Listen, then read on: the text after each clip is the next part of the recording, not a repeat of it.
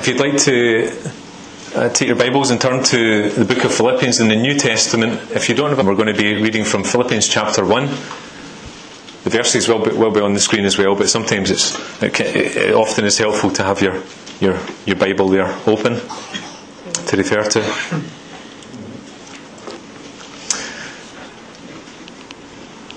The wee video we watched there said the words to do with New Year, that this New Year, it's about Him. This New Year, it's about Him. I think that's a good statement to make for any believer in Jesus Christ. Surely, isn't it?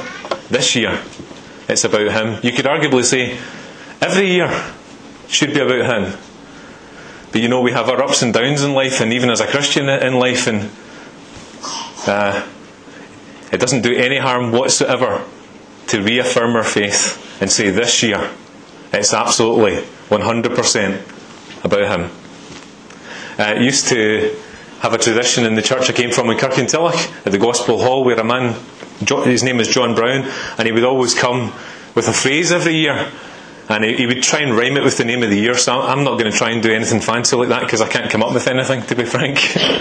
But he would always focus on the spiritual commitment on one of the first Sundays of the new year, and challenge the church to trust God this year and to follow Him, that it was all about Him. And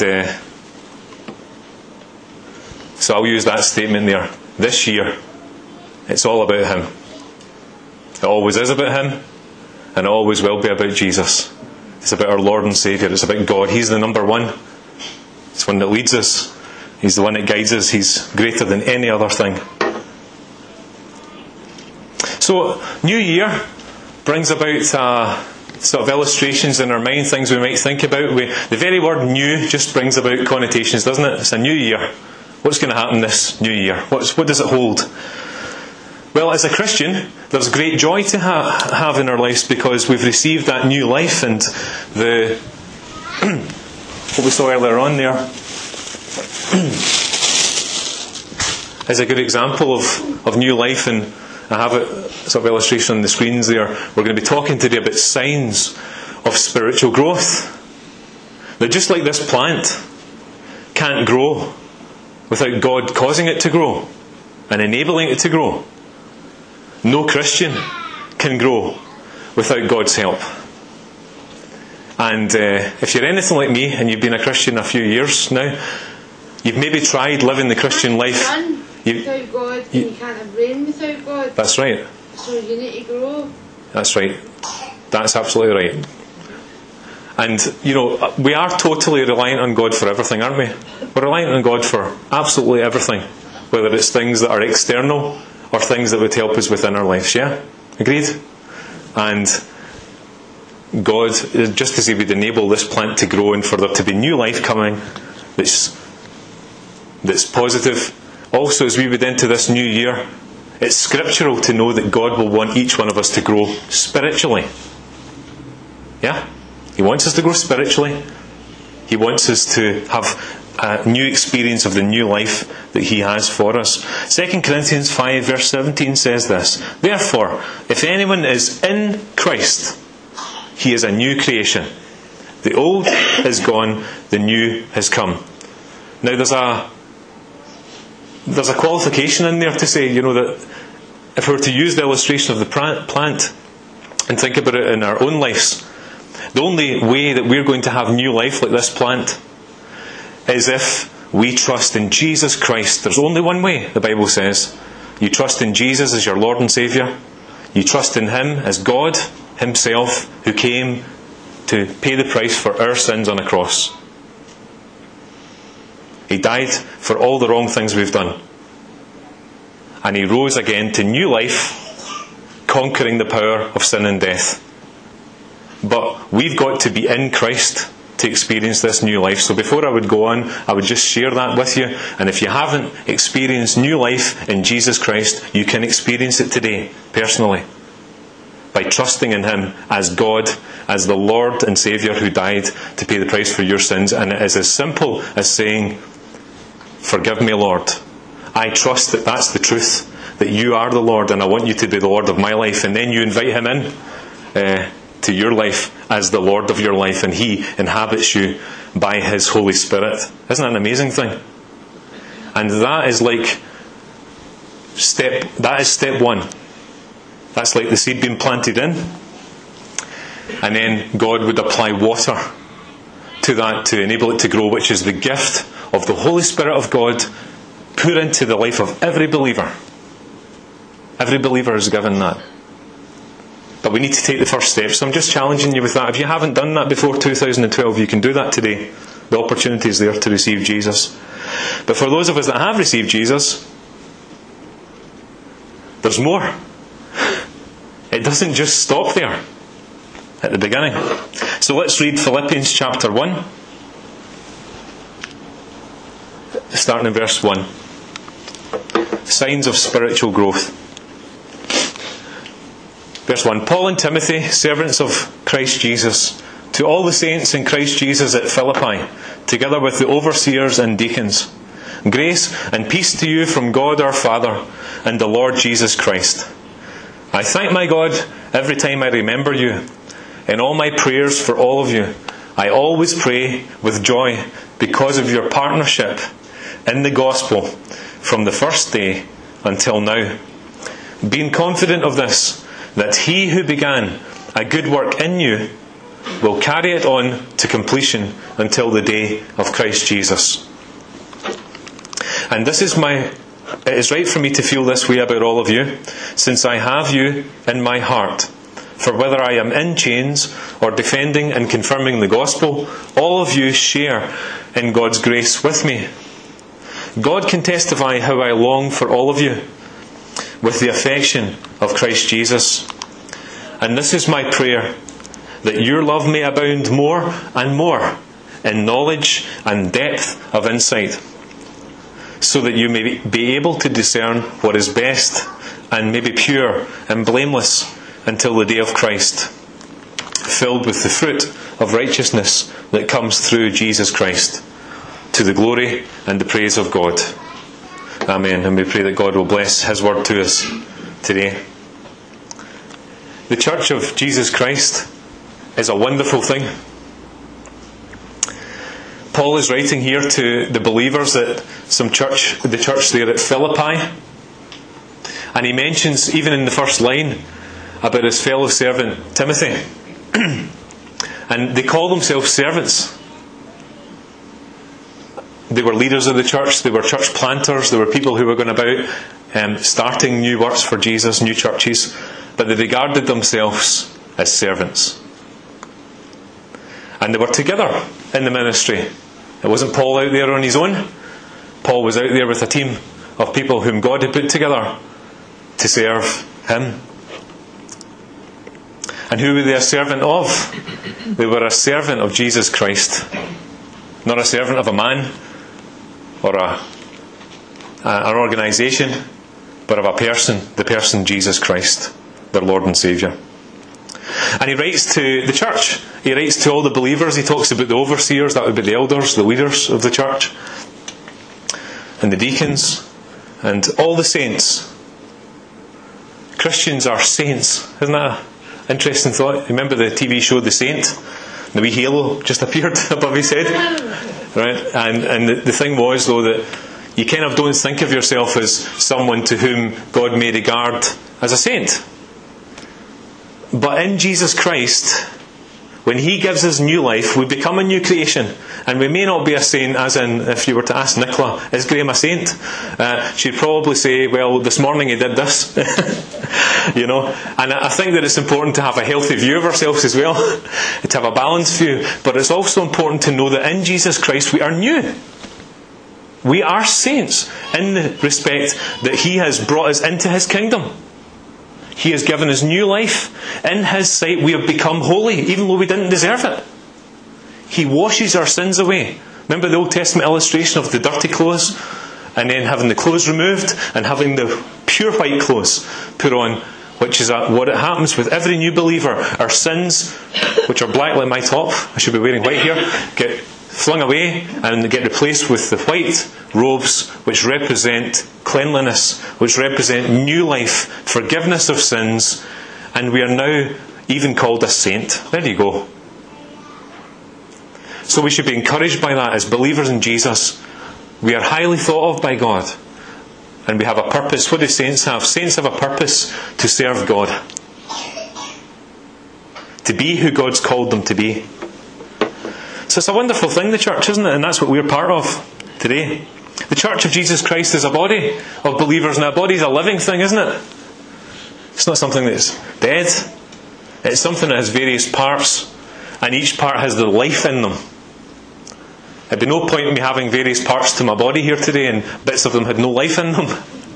I'd be a bit like a kind of hopping about or something if my leg wasn't working. But the body of Jesus Christ, as it's described to us there, is a church where the members of the body are supposed to have life. Just like this wee plant here. There's life, there's health about it. And if it's functioning properly, every part of it's working. From my fingers, to my hand, to my leg, to everything. And if it's all functioning really well, I would call that a healthy church. You know, every church has its problems because I'm in it, and people are in it. You know, and we are not perfect people. God is working on each one of us. We are growing spiritually day by day. But God is wanting our church to be together as a team, as a body that serves Christ. And He wants the life of God to be consistent and growing and healthy, so that all of this body is working together in such a wonderful way as we join together and serve God. I would suggest to you strongly that the church in Philippi would have had many problems with people who were in the church, and from things happening outside or against the church. Every church has problems. But there was some very positive signs in this church at Philippi there. There was positive signs of spiritual growth in that fellowship. And these are the things we're going to focus on today. The signs of spiritual growth. I'm going to highlight 3 things which I take from this passage that Paul is highlighting as positive signs in that fellowship of spiritual growth. And I would just like to encourage us to think about that as regards our fellowship as we enter this new year. Firstly, we see these believers were joyful together. They were joyful in partnership. Not necessarily joyful on their own, but they were joyful in partnership. What do we mean by that? Well, the Christian ministry is a partnership. As I said earlier on, Paul wasn't out there as a lone soldier planting churches and doing things. He was there with fellow servants like Timothy and other leaders, and he was there joining together with, as he writes, to all of the saints. Paul's making it clear this is a ministry. We're in this together. We're in this together. It's a partnership. We work alongside each other as we serve Christ. And what was the result of this partnership together? What did it make Paul feel like? What was the blessing that he experienced? Well, he said, well, I thank my God every time I remember you. That'd be a nice thing if somebody said that about me. If they said, Graham, I thank my God every time I remember you. Sometimes we don't feel that way about ourselves, but it's wonderful that I've had that fellowship with other believers in this place before, and we'll come alongside each other and we'll say, I really appreciate you. Do you know that? I really appreciate you. God's using your life. And yes, we've all got our ups and downs and our feelings, but I can see that you're a blessing to me, and I'm very thankful to God for you. That's the type of thankfulness, that warmth that Paul has there. He's thanking God for them every time he thinks about them. Also, he's remembering them again in verse 3. You know, the world that we live in would maybe just encourage us to live as an island. Just suit yourself and mind your own business. But the Church of Jesus Christ isn't like that. The Church of Jesus Christ remembers other people. You know, today we're honestly and heartfeltly remembering Eileen and Alec and our mum. Because we care. Because that's what the Church of Jesus Christ does. We're a body. And if one part is hurting, all of it hurts. All of it hurts. But that's also a strength. Because a body's strong when it works together. A church is strong when everybody works together as servants of Christ. He remembers them. He remembers all about them. They're on his mind all the time. And he goes further than that. Not only does he just remember them, but he prays for them. He prays, he brings them before the Lord. Paul says in verse 4, I always pray with joy. Now joy isn't this kind of feeling where I really, really like you in a kind of happy way, and everything you do I always like, and you know, if Nicola was to say that about me, I think I'd be struggling.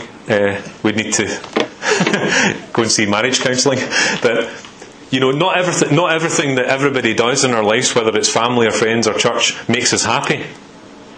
And there are things that would sort of irritate us about each other as we would irritate other people. And our happiness can go up and down. Our happiness can change just because we've got a sore stomach one day, to be perfectly honest. We can feel a bit sad because we're not feeling well. But joy is deeper than that. Joy is a deep thing. You know, I can honestly say I am joyful about New Beginnings Church. Joyful about it. Absolutely joyful about the people in it. I love them with all my heart. I love them in Christ. I love you all. And the joy that I would have would be similar to the one Paul would have, because we can see Christ working together. We can see Christ in each person. We can see the fruit of what God is doing. We can see the love and the compassion folks have for each other. That brings me great joy, regardless of what may be happening in my life, whether it's good or bad or indifferent. There's always a deep-seated joy. It's not always a smile on your face, but it's a smile on the heart. It's a deep confidence, a deep, heartfelt joy that's consistent throughout your life. And that's what I would suggest to you. The temptation sometimes is in difficult situations when we're not feeling happy is to disengage with the church. It's the wrong thing to do. It's the wrong thing to do, because the church is the thing that looks after us. The church is actually the place that brings us that joy that passes the circumstantial problems. Because like the circumstance there I mentioned earlier on, where people are going through a hard time as they are, we're sustaining them in prayer. They will know today that God is with them. They will know the feeling of having prayers sent by this church for them. You ever spoken to somebody that says, I just knew the church was praying. I knew that New Beginnings Church was praying for me. Because they felt it. They felt peace come into the circumstance. They knew somebody was praying, and they knew people here were praying. So I want to acknowledge that this church is a praying people. And I have joy about that. That it's a genuine praying people. And that people are genuinely looking out for each other and partnering together as servants of Christ.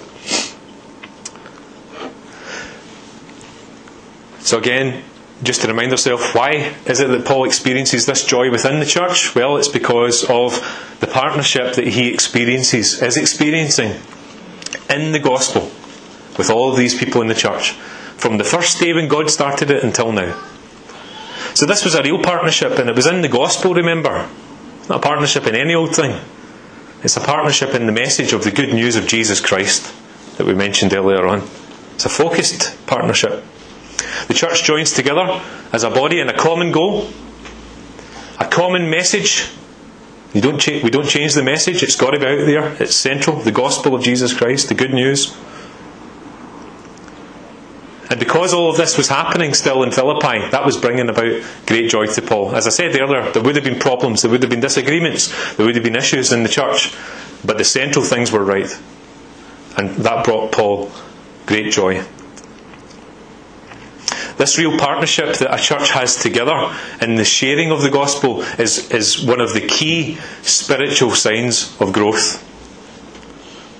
Not only within an individual Christian, but also within a fellowship.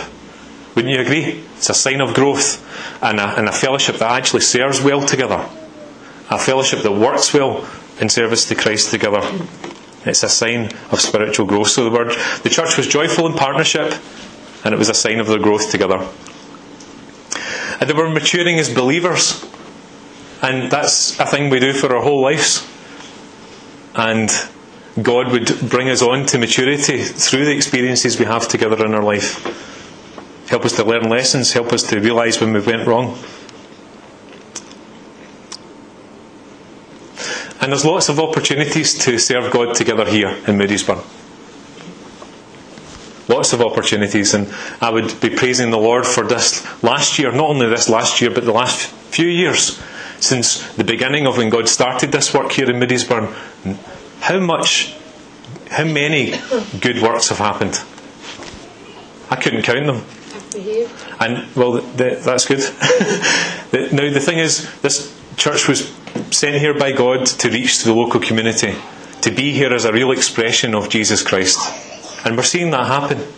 We're also seeing people, opportunities to serve each other in this place, within these buildings here throughout the week.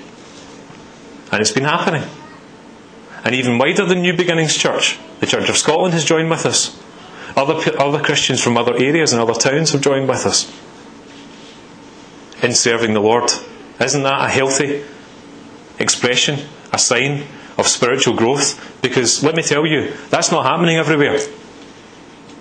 It's not happening everywhere, and I say that with respect to wherever you might conjure up an idea when I say that, but it's not. So we need to guard that. That's a quality of Christians serving together. And although we go through these things, these ups and downs, and we're not always happy with everything, the joy should always be there. We should focus on the joy of the fact it's even happening at all. Would you agree with that? We should be happy that the work is going on, and that in this place, in Moodiesburn, it's actually going, and it's a sign of growth, and we would pray that it would continue to grow as we work together. So that was the first thing. Secondly, I want to point out that they were confident in God. Verse 6, being confident of this, that he who began a good work in you will carry it on to completion until the day of Christ Jesus. So we see here that God began the work. It's only God that can save people. Men can't save people. God saves people. So he began the work. But there's a few positives about that. We didn't start the work ourselves. God started it. I'm talking individually at this point. If you think about it individually, when God saved you, he did it. He planted a seed within your life that's going to grow. And that means that he's got a purpose for you. The scripture tells us that God has a good plan for us, to prosper us and not to harm us, to give us a hope and a future. He didn't plant us to destroy us, he planted us to give us a future. Because he's got things which he wants to do in and through our lives. Isn't that a wonderful thing? So when we get into 2012, we don't need any New Year's resolutions. God has one for us. He knows exactly what are the resolutions and what are the things, the transformations I would call them, he would want to bring about in our life as he brings about new life and new growth and plans that he has for us written down. Isn't that marvellous? The scripture says, many are the plans in a man's heart, but it's the Lord that directs his steps. One of a real lesson of Christian maturity, I would believe, and I'm speaking from my own life, is realising you put your own plans to the side, your own ideas to the side, and you ask God to direct you. Because our own plans have problems in them. We formulate them. And God gives us his word to show us where to go. We can take our direction from him. That's part of it. You know, not making up my own ideas of what I should do this year, but asking God, what do you say in your word I should do? Oh, you say I should love the Lord, your God, with all your heart and all your mind and soul and strength. And you also say I should love my neighbour as myself. I guess I should be doing that then. And you say that's the greatest commandments. And then there's a whole lot of other things he would be encouraging us to do. So if we don't read our Bible, we don't know what we're supposed to be doing. He's already told us within his word so many things, so many instructions. The plans he would have for us to live. And then, dead encouragingly, he would have a specific place for you, a specific ministry for you, a specific gift or gifts, multiple gifts that he has for you, that he's already planted in you. And he's waiting for us to just obey him and follow him.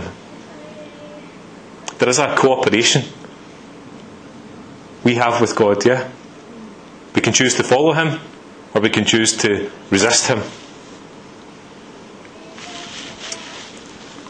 I think maybe the plant's a good illustration of that, because the plant's not particularly going to fight back, is it?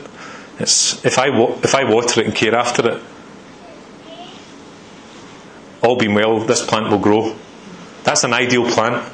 That's an ideal sign of growth. So let's not fight back. And I'm speaking to myself. God will highlight these things. You've been fighting back. You've been working against me by doing X, Y, and Z in your life. Stop doing that. Do what I've told you in my word. And it will enable you, like this plant, to have unhindered growth and be able to grow more effectively.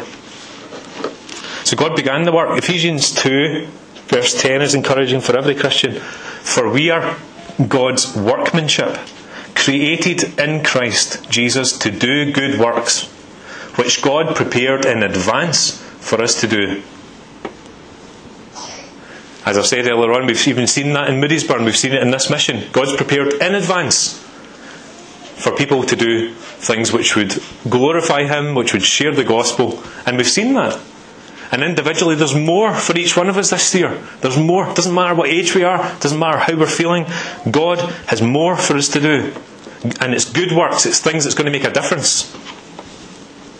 It's things that's going to reach people. It's things that's going to help us and help others. And He's prepared them in advance for us to do. We've just got to cooperate and put our plans to the side and say, God, you lead me by your word and in your will. So that's encouraging. All the plans are in place. We just have to follow them. But God also sustains what He puts in us. We mentioned the plant being watered. God would supply, the scripture says, the Lord supplies all that we would ever need in Christ Jesus. We have all that we would ever need. We mentioned earlier on the supply of the Holy Spirit, sometimes called the living water when Jesus described that same Spirit. And when we receive Jesus as our Saviour, we've received living water, the Holy Spirit, the third person of the Trinity, within our lives. And there's a well of supply there to help us to grow and be the new creation God has actually made us already to be, and He wants it to be outworked on the surface of things. But that's an encouragement, because sometimes we get into a new year and we say, Lord, I couldn't manage last year. I just didn't make it. I tried hard and I couldn't make it. Well, that's an encouraging thing, because it's not up to us in our strength to do anything. As I mentioned in my own life earlier on there, that one of the lessons in life, I think, as a Christian, is to put your own plans to the side. It's also another thing to put your own strength to the side. Your own ability. I'm talking about your natural ability. I remember once I was serving God in a particular area, and I wasn't coping, and God sort of spoke to me saying, lay that thing down, because you're doing it in your own strength. Stop it. And He asked me to put it down, and I came out of what I was doing, because I wasn't spiritually coping. I wasn't living in God's power in the situation. I was just using my natural gift, and I was going downhill fast. I put it down, and then a good few months later, God said, now pick it back up again. But during the few months, He had been teaching me to listen to Him, to realise that I can't do anything in my own strength, to realise that although I might have natural ability and skill in that area that I was using, that on its own, that's nothing. I could naturally be able to play that piano up to, I'm nowhere near as good as I used to be trained to be, but I could be to the best of my ability trained. But if God wasn't in it, it's meaningless. If that doesn't get added to it, something spiritual, and God empowers it, it means nothing. It's just a natural skill. It's a good skill, but it's just a natural skill. What I would suggest to you is that you have things within you, same as I would have things within me, that God has put there. He's designed it in you, qualities you have, abilities you have, that He's planted in your life.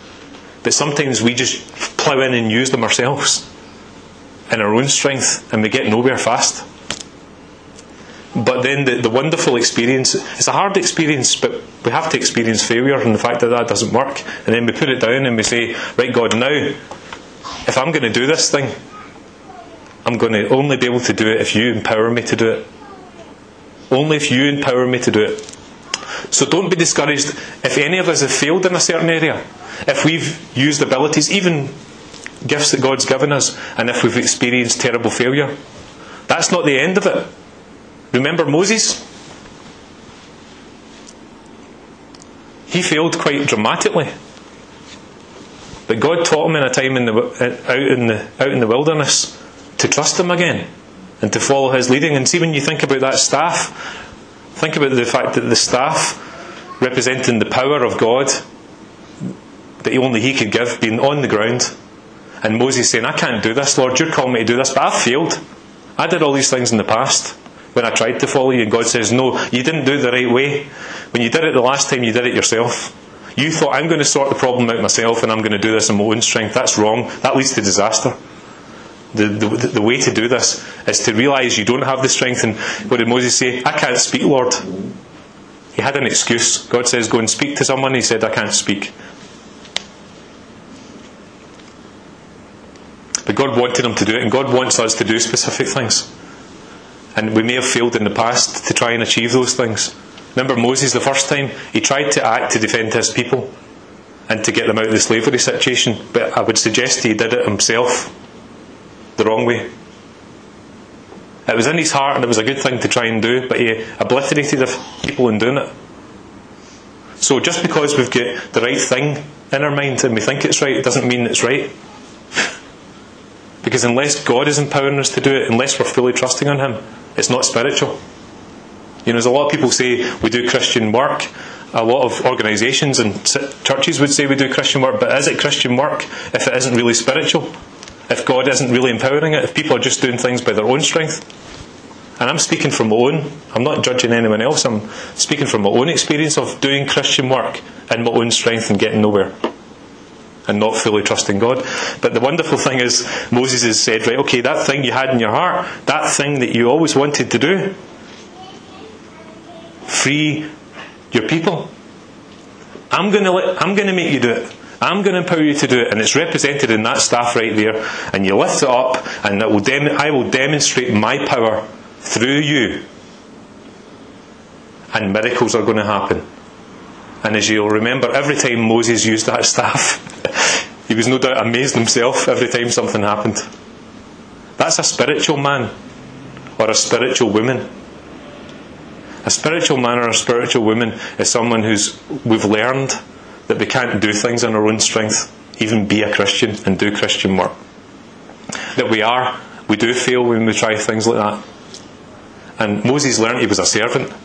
He learned that in himself he had nothing to give. But he learned that God wanted him to be like that. That was him growing spiritually to a place where God could actually use him more powerfully. So he lifted up the staff.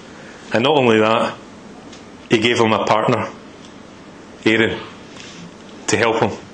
Paul and Timothy, Moses and Aaron. God doesn't leave us on our own. And he says, what am I going to say when I go and speak to this Pharaoh, this mighty man? God says, tell him I am sent you. That's all you need. I am. God's saying, I'm with you, Moses. That's all you need. If my power is with you, if my strength is in what you're doing, nothing else matters. And by the way, see, for that thing you mentioned that you're a bit weak on, I'm giving you a fellow worker to help you. I still want you to do it, but I'm bringing you a partner in the good news, in the foreshadow of what was to come in the Church of Jesus Christ. Isn't that wonderful? And that was when the miracles happened, when there was a maturity within the life of a believer following God. So as Christians, it's the Holy Spirit. God's Holy Spirit would be represented in that staff as we lay down our natural abilities, we lay down our natural talents and such like, but we say to God, I know I can't do this, but I'm asking you to empower me. I'm asking you to give me the gifts you would want me to have, to give me the power to use them right, to lead me every step of my life and help me to be a servant. That's a brilliant place to be. So don't feel bad if, like me, you've been through a circumstance where you feel that you've done Christian work even and you failed at it. Because actually, almost every person that God's ever used in Scriptures, Old and New Testament, were people who failed quite dramatically in service to God. Paul himself thought he was serving God by persecuting the church and killing people. And he regretted that badly. But God took that man and he changed him. And he empowered him to do something wonderful. And that's the same. We sometimes don't see ourselves like, these people in scriptures, but God has this for everybody, all of us today. So he began the work, and it's only God that can make it grow. Can't do it by our own strength. In the letter to the church in Corinth, Paul highlighted this exact point. 1 Corinthians 3 verse 5. The church was basically looking to leaders and saying that this Apollos and this Paul are the people that are making this church work, and are the people that's causing the growth. And what that tended to do is cause people to follow a man instead of following God, and that's never a good idea. That's never the way God wants it to be. Remember that Paul described himself as a servant. The reason he's describing himself as a servant is because Christ is head of the church, always. And any time it gets to a situation where in a church we follow a man or a woman or anyone other than God, ultimately, if we're not submissive to him, then that's wrong. So they were getting all divisive about who they were following. And he says, what after all is Apollos? And what is Paul? Only servants through whom you came to believe. As the Lord has assigned to each his task. I planted a seed, says Paul. Apollos came and ministered and watered it, preached God's word, helped teach the people the scriptures. Paul gave them the gospel. Apollos came and opened up the scriptures and taught skillfully, as we heard about Apollos in the New Testament. But he says, but God made it grow. God made it grow. And in the church there in Corinth, the danger would be that they would stop growing spiritually because they were too focused on other things, including their own leaders, and following them. Because it's not about them. It's about Christ. And acknowledging that anything that ever happens here in Moodiesburn, ever, in the name of Jesus, that happens that's good, will have not happened because of a man or a woman. It will have happened because of God, who causes everything to grow. And I would also say a sign of spiritual maturity in any believer would be to always be like that as well. Like Paul is. Don't thank me, thank God. I'm just a servant. Not putting yourself down, but having a proper view of yourself, that ultimately no individual brings about this spiritual growth and these miracles. It's God that does it.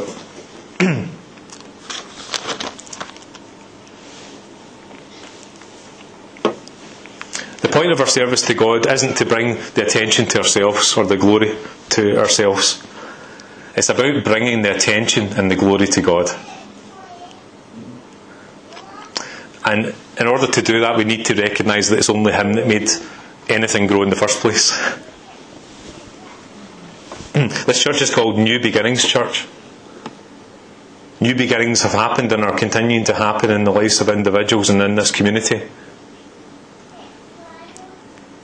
God sent servants, which includes you, to plant seeds, to water it, to teach, to get alongside, to pray for.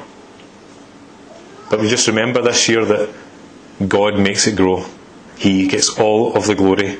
And as we keep our focus squarely on him, and we're confident in him, not ourselves, confident in him, the church will grow. We'll grow as a body of believers as we keep our attention and our confidence 100% in him. Yeah? Corinth started getting distracted by issues in the church, putting leaders on a pedestal, one view against another, or one person against another. But Paul made it clear that even the leaders of the church are servants to God. They follow him. Servants are submissive to Christ, to his word, the word of God, and to the will of God and the plan of God. So we can be confident, just like they were, in God. Also, I just want to notice there that God promises to bring his work to completion. Verse 6, it says there, being confident of this, that he who began a good work in you will carry on to completion until the day of Christ Jesus.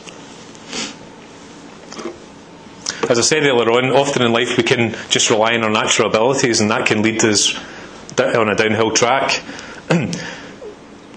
because we make mistakes, we don't keep our promises, we have good intentions, and we don't always follow through and carry through exactly what we're going to do. But that's not the way with God.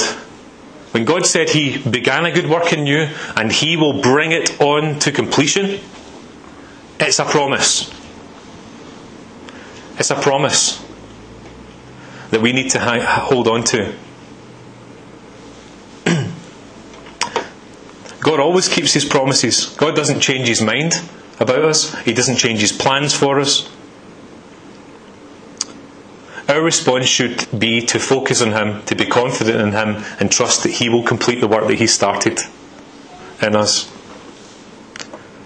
So I just really want to say to all of us, including myself in this, let's be very, very confident in God, and that He's got a good plan. He's got your name written down, plan written down. Be confident in Him individually, together, that God's working everything together for good for those who love God and are called according to His purposes. And He keeps His promises. He's not going to change that.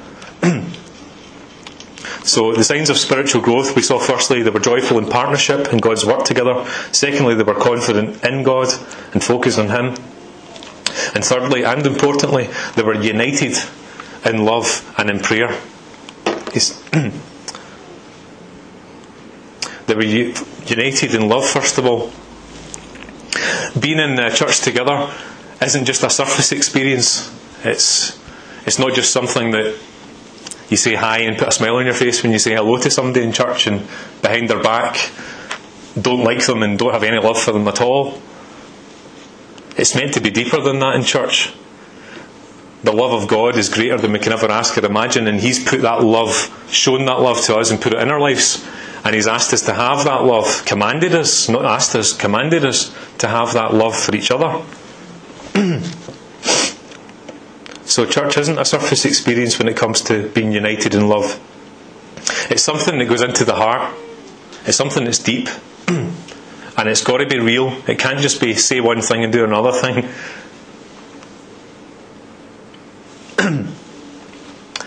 Paul says, it's right for me to feel this way about you. Notice Paul didn't say, I feel this way about some of you in the church, but some of you I just can't stand.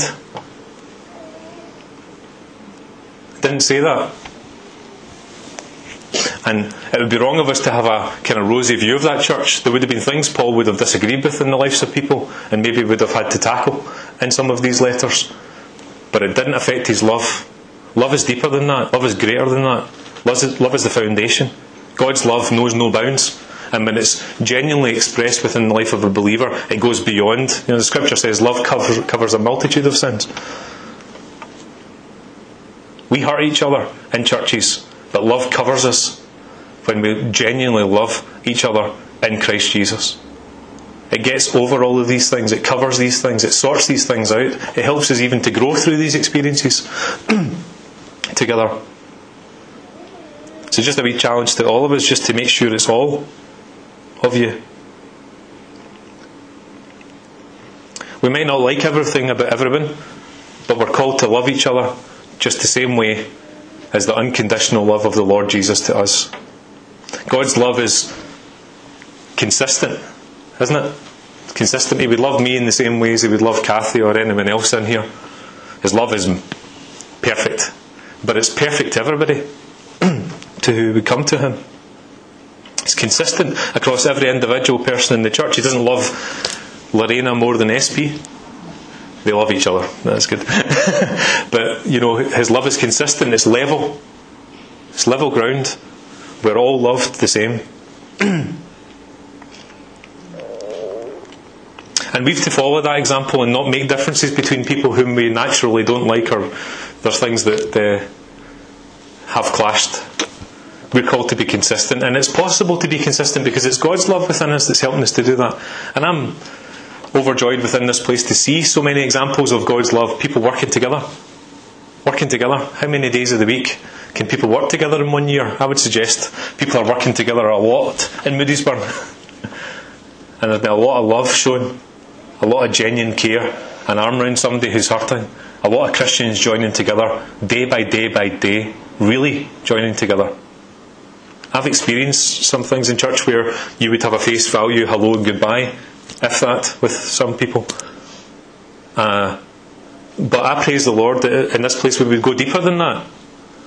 We would share our experiences, we would join together, we would show love in a practical way to each other. Jesus gave a command to all his disciples. He said, "A new command I give you, love one another. As I have loved you, so you must love one another. By this everyone will know that you are my disciples, if you love one another."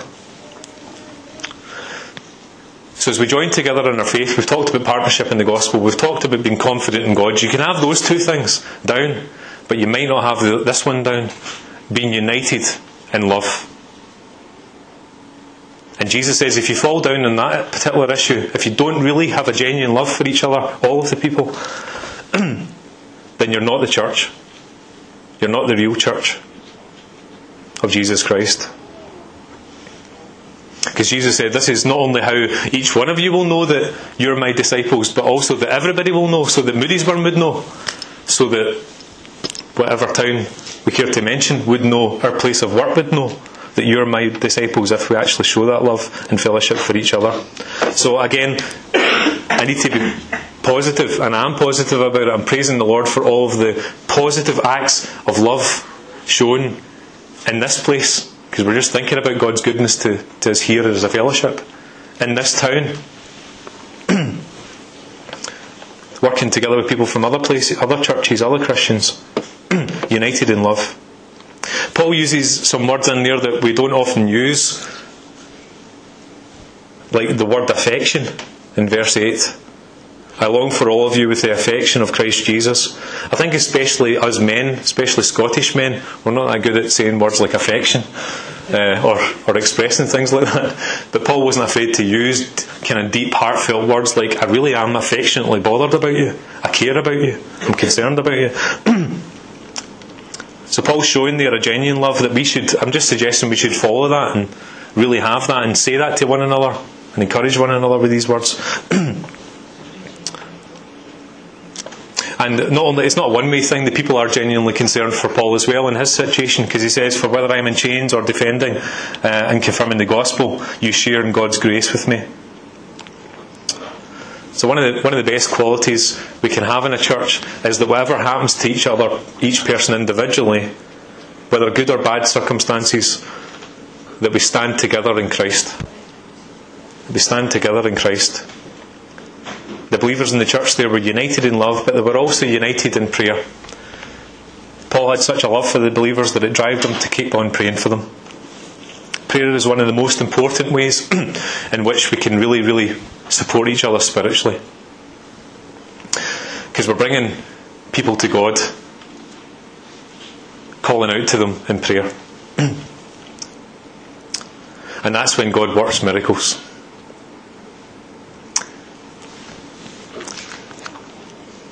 And I can also reflect in New Beginnings has been a prayer-filled place. A place where people pray. If you ask someone to pray, you don't need to ask twice. They will genuinely pray, and they'll keep praying. And pray specifically, believing God. That's a good quality. That's a sign of spiritual growth. So let's just close this message today. I think Paul's prayer for the church in Philippi would be a brilliant prayer to pray over Moodiesburn and over New Beginnings Church for this year. He says this, and this is my prayer, that your love may abound more and more in knowledge and depth of insight, so that you may be able to discern what is best and may be pure and blameless until the day of Christ, filled with the fruit of righteousness that comes through Jesus Christ to the glory and praise of God. So Paul prays of highest importance there that their love would grow. Their love would abound. That's what that means. Grow. More of it showing it. More and more. They'd understand more about God's love, and in understanding it, they'd be able to share more of it. So there's always room in my life and all of our lives for spiritual growth. More things to discover, more things to mature in. And there is a result of following God's instructions and serving Him, and that our lives, it says there, our lives as He wants them to be, our pure and blameless lives until Jesus comes back. So just in closing, this can only happen if we're submitting to God and His will for our lives, understanding that just like God would absolutely be able to make this plant grow and would have a wonderful miracle He can make to that, to make it grow, that He has a wonderful plan for each one of our lives, if we would just let Him work in us. So the signs of spiritual growth there in the church in Philippi, and should be in any church of Jesus Christ, was that they were joyful in partnership together, in God's work together. They're confident in God and in His ability to not only start the work, but to finish it, bring it to completion. And they were united together in God's love and in prayer. These are the signs of spiritual growth in the church. Let's pray.